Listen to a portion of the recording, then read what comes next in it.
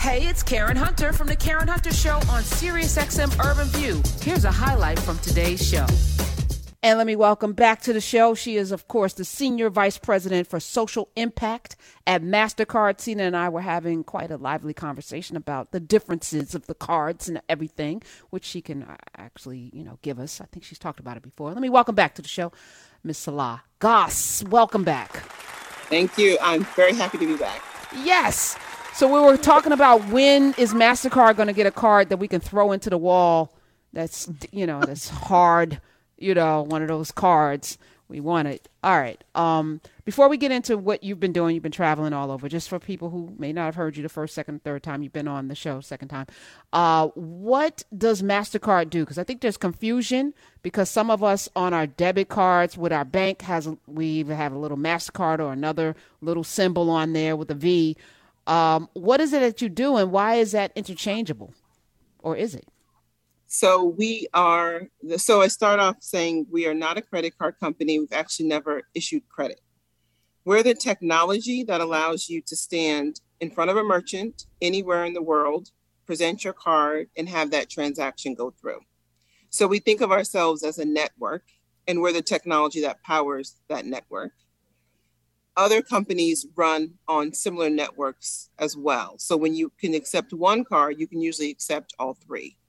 And that's the power of us coming together to make sure that payments and transactions are seamless, safe, and secure. Okay.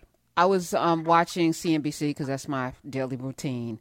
And they were talking about, Apple Pay and Cash App and all of these, and Apple, because they were evaluating Apple and how its Apple Pay has blown up. And I said, when Salah comes in, is that a direct competitor? Is what Apple doing? No, they're a partner. So the same way we power those payments as well. What that allows you to do is pay with different devices, but still ultimately it's a network that has to be ubiquitous and secure. So they're not a competitor, they're a partner. How does that work?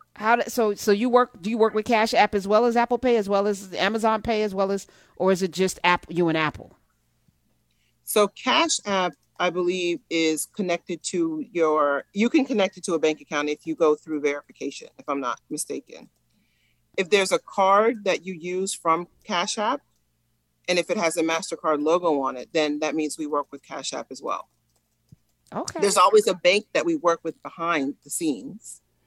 But if it's a MasterCard logo on it, you present it for payments, that's the network that I was talking about. Okay. All right. This is all fascinating. So as an investor, how do we interact? How do we invest? Because I watch MasterCard and the other cards and where they are in the stock market. How does that work? If we're investing in MasterCard, what are we getting for that? But in terms of if you want to invest in stocks, you have a stock portfolio, you decide to buy MasterCard stock. Right. All right, I'm gonna ask this off mic because I'm curious about your dividend, but I can do my own research.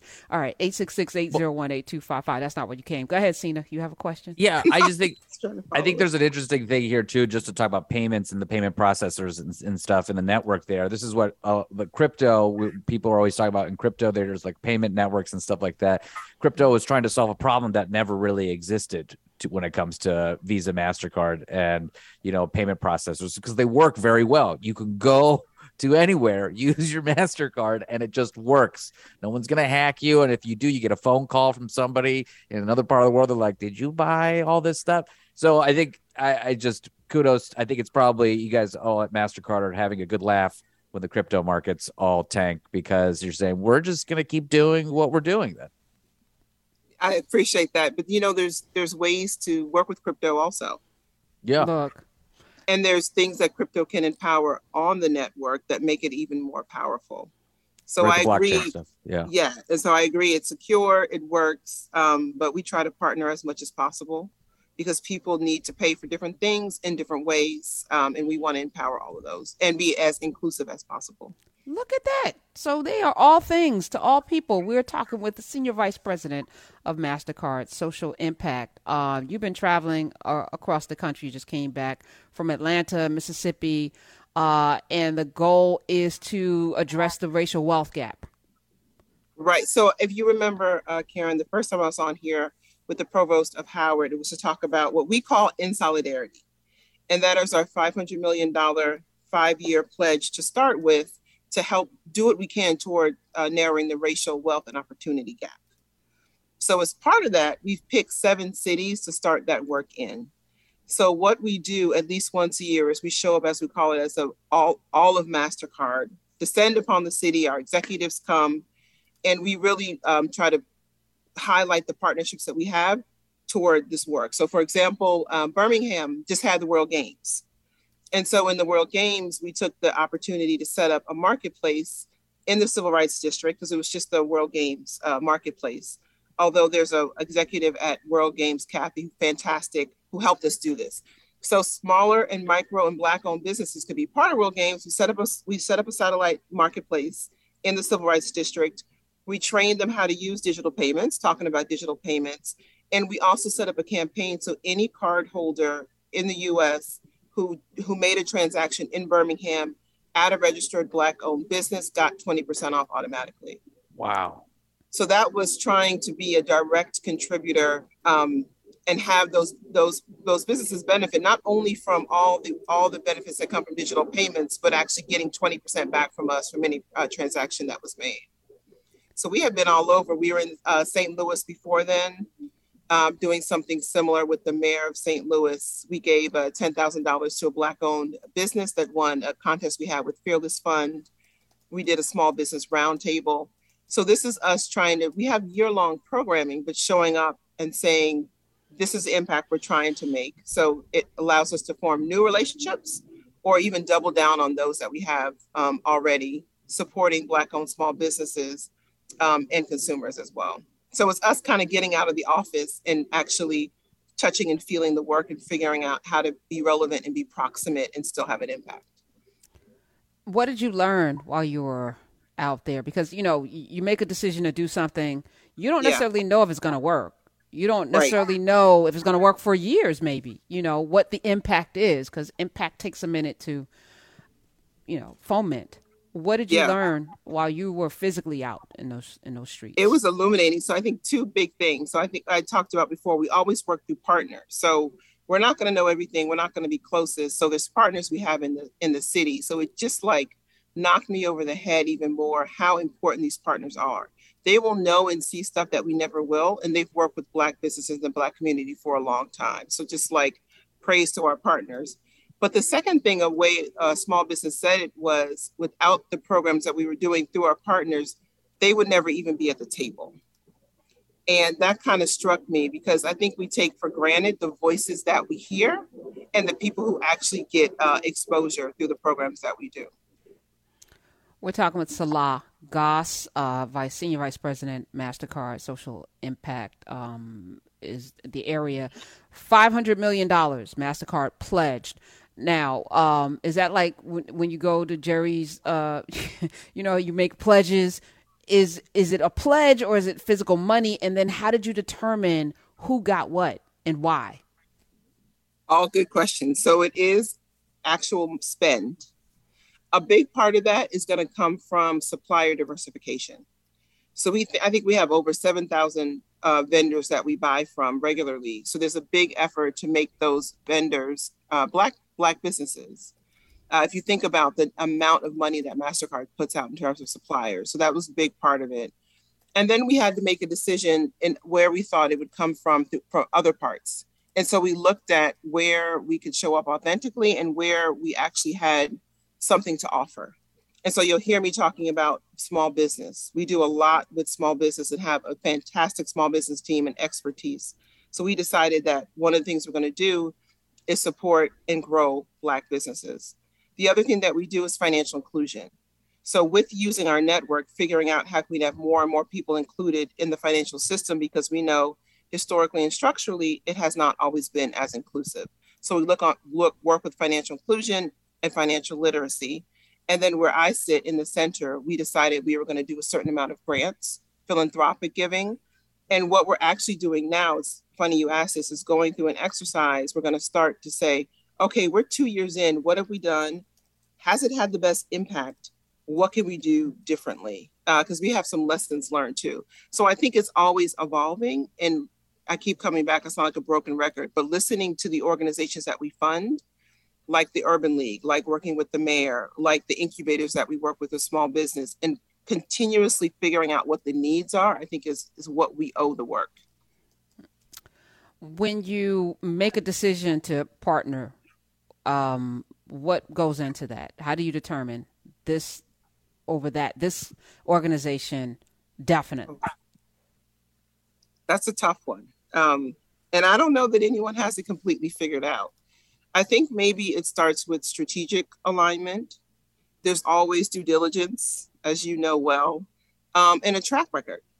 And then going and spending time and sitting with them, talking to the communities that they aim to impact. I think it's all of that. And I think what we like to do is kind of test and learn. So we might start small. We might start with a year partnership. And if it works out, turn into 3. I think we are smart enough to know what we don't know. And while we can do all those things, I think really having a continuous feedback loop and saying when you got it wrong or doubling down when you got it right, I think is really what we're trying to do. I've been sitting here, it'll be 8 years in October, and one of the things I wanted to do was bust through the rhetoric and the noise of, corporate speak. It's like, oh, we're targeting closing the wealth gap, and we're, trying to bring racial harmony. Remember Starbucks wanted us to have a conversation around race, and it's like, we need action items that are going to, that we will be able to hold companies accountable. I feel like a lot of things that are done, there's no accountability because it's like it's a word salad, and it sounds good. Who wouldn't want to close the wealth gap? Who wouldn't want to bring racial harmony? But how do we actually determine if it's working, right? So, sitting here, it's like, how do we hold companies accountable for the things that they say they want to do, as opposed to the checkbox?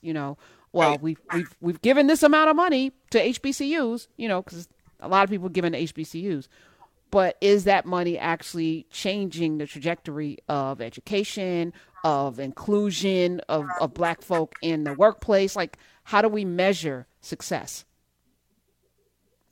It's going to sound maybe too simple, but I think it's how we measure anything else in business. We have a way, whether it's a P&L, whether it's return on investment, there's a way, there's measurements that aren't a mystery. I think part of the reason that it hasn't been measured is because it hasn't been well defined up front. People feel good about it and walk away. But I think maybe one thing that's different this time around is that there are independent bodies holding companies accountable, which I hopefully is making them hold themselves more accountable. So I know, at least for us, we have metrics we track, we have a measurement framework. As I said, we're about to go through an exercise to kind of say, what did we do and did it have the most impact, and should we have done something else? So for us, it's very serious. Maybe it's different because we're a publicly traded company, but when we say something, we have to keep good to it, and we need to measure it and hold ourselves accountable. And it feels like, I know we've been here before many times, but at least it feels like this time other companies are taking a similar approach. But I think how we measure it is we actually measure it. We put a framework in place and we follow it through.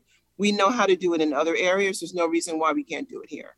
I agree. And I think consumers need to be better consumers too. We need to be more conscientious of where we put our dollars and who's really doing the work in the community. And that's one of the things I'm going to double down on in 2023 as we leave the midterms and start to actually have to deal with the fallout from that, however it shakes. How can we support you, and how does the average person listening support the efforts that you're doing? It's a great question. We need all the support we can get. I think one of the things we talk about a lot is scale. How do we scale and how do we be most efficient? So for example, if we have a target of reaching Black-owned small businesses, we can work with the Chamber of Commerce. We can work with bankers associations to work with Black banks. but one to many is what I'm interested in. So if anyone listening, for example, has a platform that connects with Black-owned businesses, I'd love to be in touch with them. We have curriculum that's free. We have financial literacy that is robust. Anyone can go right now to digitaldoors.com to look at our literacy. For companies, it teaches you how to get online, it teaches you how to digitize. But the more partnerships I think we have with organizations actually doing the work that we can support, the better. So I don't know how that works, Karen, how people get in touch with me, but organizations working with Black-owned businesses doing financial literacy, working in the cities we're in, we'd love to talk to them to see if we can have a partnership to support the good work that they're doing. So are you, I know you must be familiar because you listen to the show with buyfromablackwoman.org and the work Yes. That they're doing. Is that the kind of organization that you're looking at that corrals, or there's a Black Wall Street app or whatever that has a bunch of Black-owned businesses? Right, or BLAP, or BLAP, there is. Yes. That's John Laster, comedian Yes. who, we're in partnership with here as well. But yeah. So those platforms that reach many more than my team can reach on their own, interested in. We also have a program called Start Path. That's quite old. I think it's a 40-year-old program. The secret sauce to Start Path is it's for entrepreneurs, tech entrepreneurs, fintech, although we're trying to widen it a bit. But the secret sauce to that is once you get through the program, you're a partner with MasterCard and you're expected to do business with MasterCard, which can be game changing for entrepreneurs. So under In Solidarity, we started a track. We have a crypto track we were just talking about. We have a women entrepreneurs track. So we just started a track for Black founders and made it a little bit earlier because we know angel investment doesn't work the way often in Black communities as it does in others. And so I'm also looking for a pipeline of Black founder fintech companies as well. So I'm putting that call out there also. All right. Y'all can follow her at Salah, SALAH, M as in Mary, Goss, GOSS on the Twitters. I know you're on Twitter. Do you respond to people when they at you? Yes, I will respond. I will do better. All right. I will respond. All right. And where are you headed next? You just got back from Atlanta. Where's the next place? So we just got back from Birmingham. And St. Louis. Atlanta is actually next. And I'm excited about this because Spelman and Morehouse are our grantees. So we were one of the people who gave to HBCUs, but specifically to start an entrepreneurship center. So with our funding and our partnership, and I talked about our amazing small business team, a curriculum has been developed for entrepreneurship. So whether you're in media or in literature, math, you can have an entrepreneurial venture within those tracks. So this teaches you how to be entrepreneurial. It is going to be a minor, I'm getting it right, at Morehouse and online at Spelman. And so when we go there, we're going to do programming around those two schools, Clark, Atlanta as well, financial literacy fair. We're having what we call the HBCU block party. Our executives are coming. We're doing master classes. And so I think it'll be fun, but also very educational. And so I'm really excited about that one. That is September 13th through the 16th. So that's where I'm headed next. So if anyone has children at Morehouse and Spelman, or you are there yourself, because we have quite a few young people listening, they'll see you on campus. And see us in the football field, come by, say hello, learn some financial literacy, hear from some MasterCard executives, recruiters. It'll be a good time. All right. I look forward. I'm not going to be there, but I'll be there in spirit. I was going to say, Karen, you need to come. Cena too. All right. Let's talk off mic. Maybe yes. You can get me there. We'll see. Karen will fly me anywhere in the country. For I will. Yeah. On my broom, sir. All right. Oh, stop it. Okay. Cena makes me laugh. So that just happened. Salah M. Goss, follow her. She is the Senior Vice President of Social Impact at MasterCard. She'll be back, of course. Thank you for being here today. Appreciate you. Thank you so much. Thank you. It's always a pleasure. Hey, this is Karen Hunter. You can listen to The Karen Hunter Show live every Monday through Friday at 3 p.m. East on SiriusXM Urban View Channel 126 or anytime on the SiriusXM app.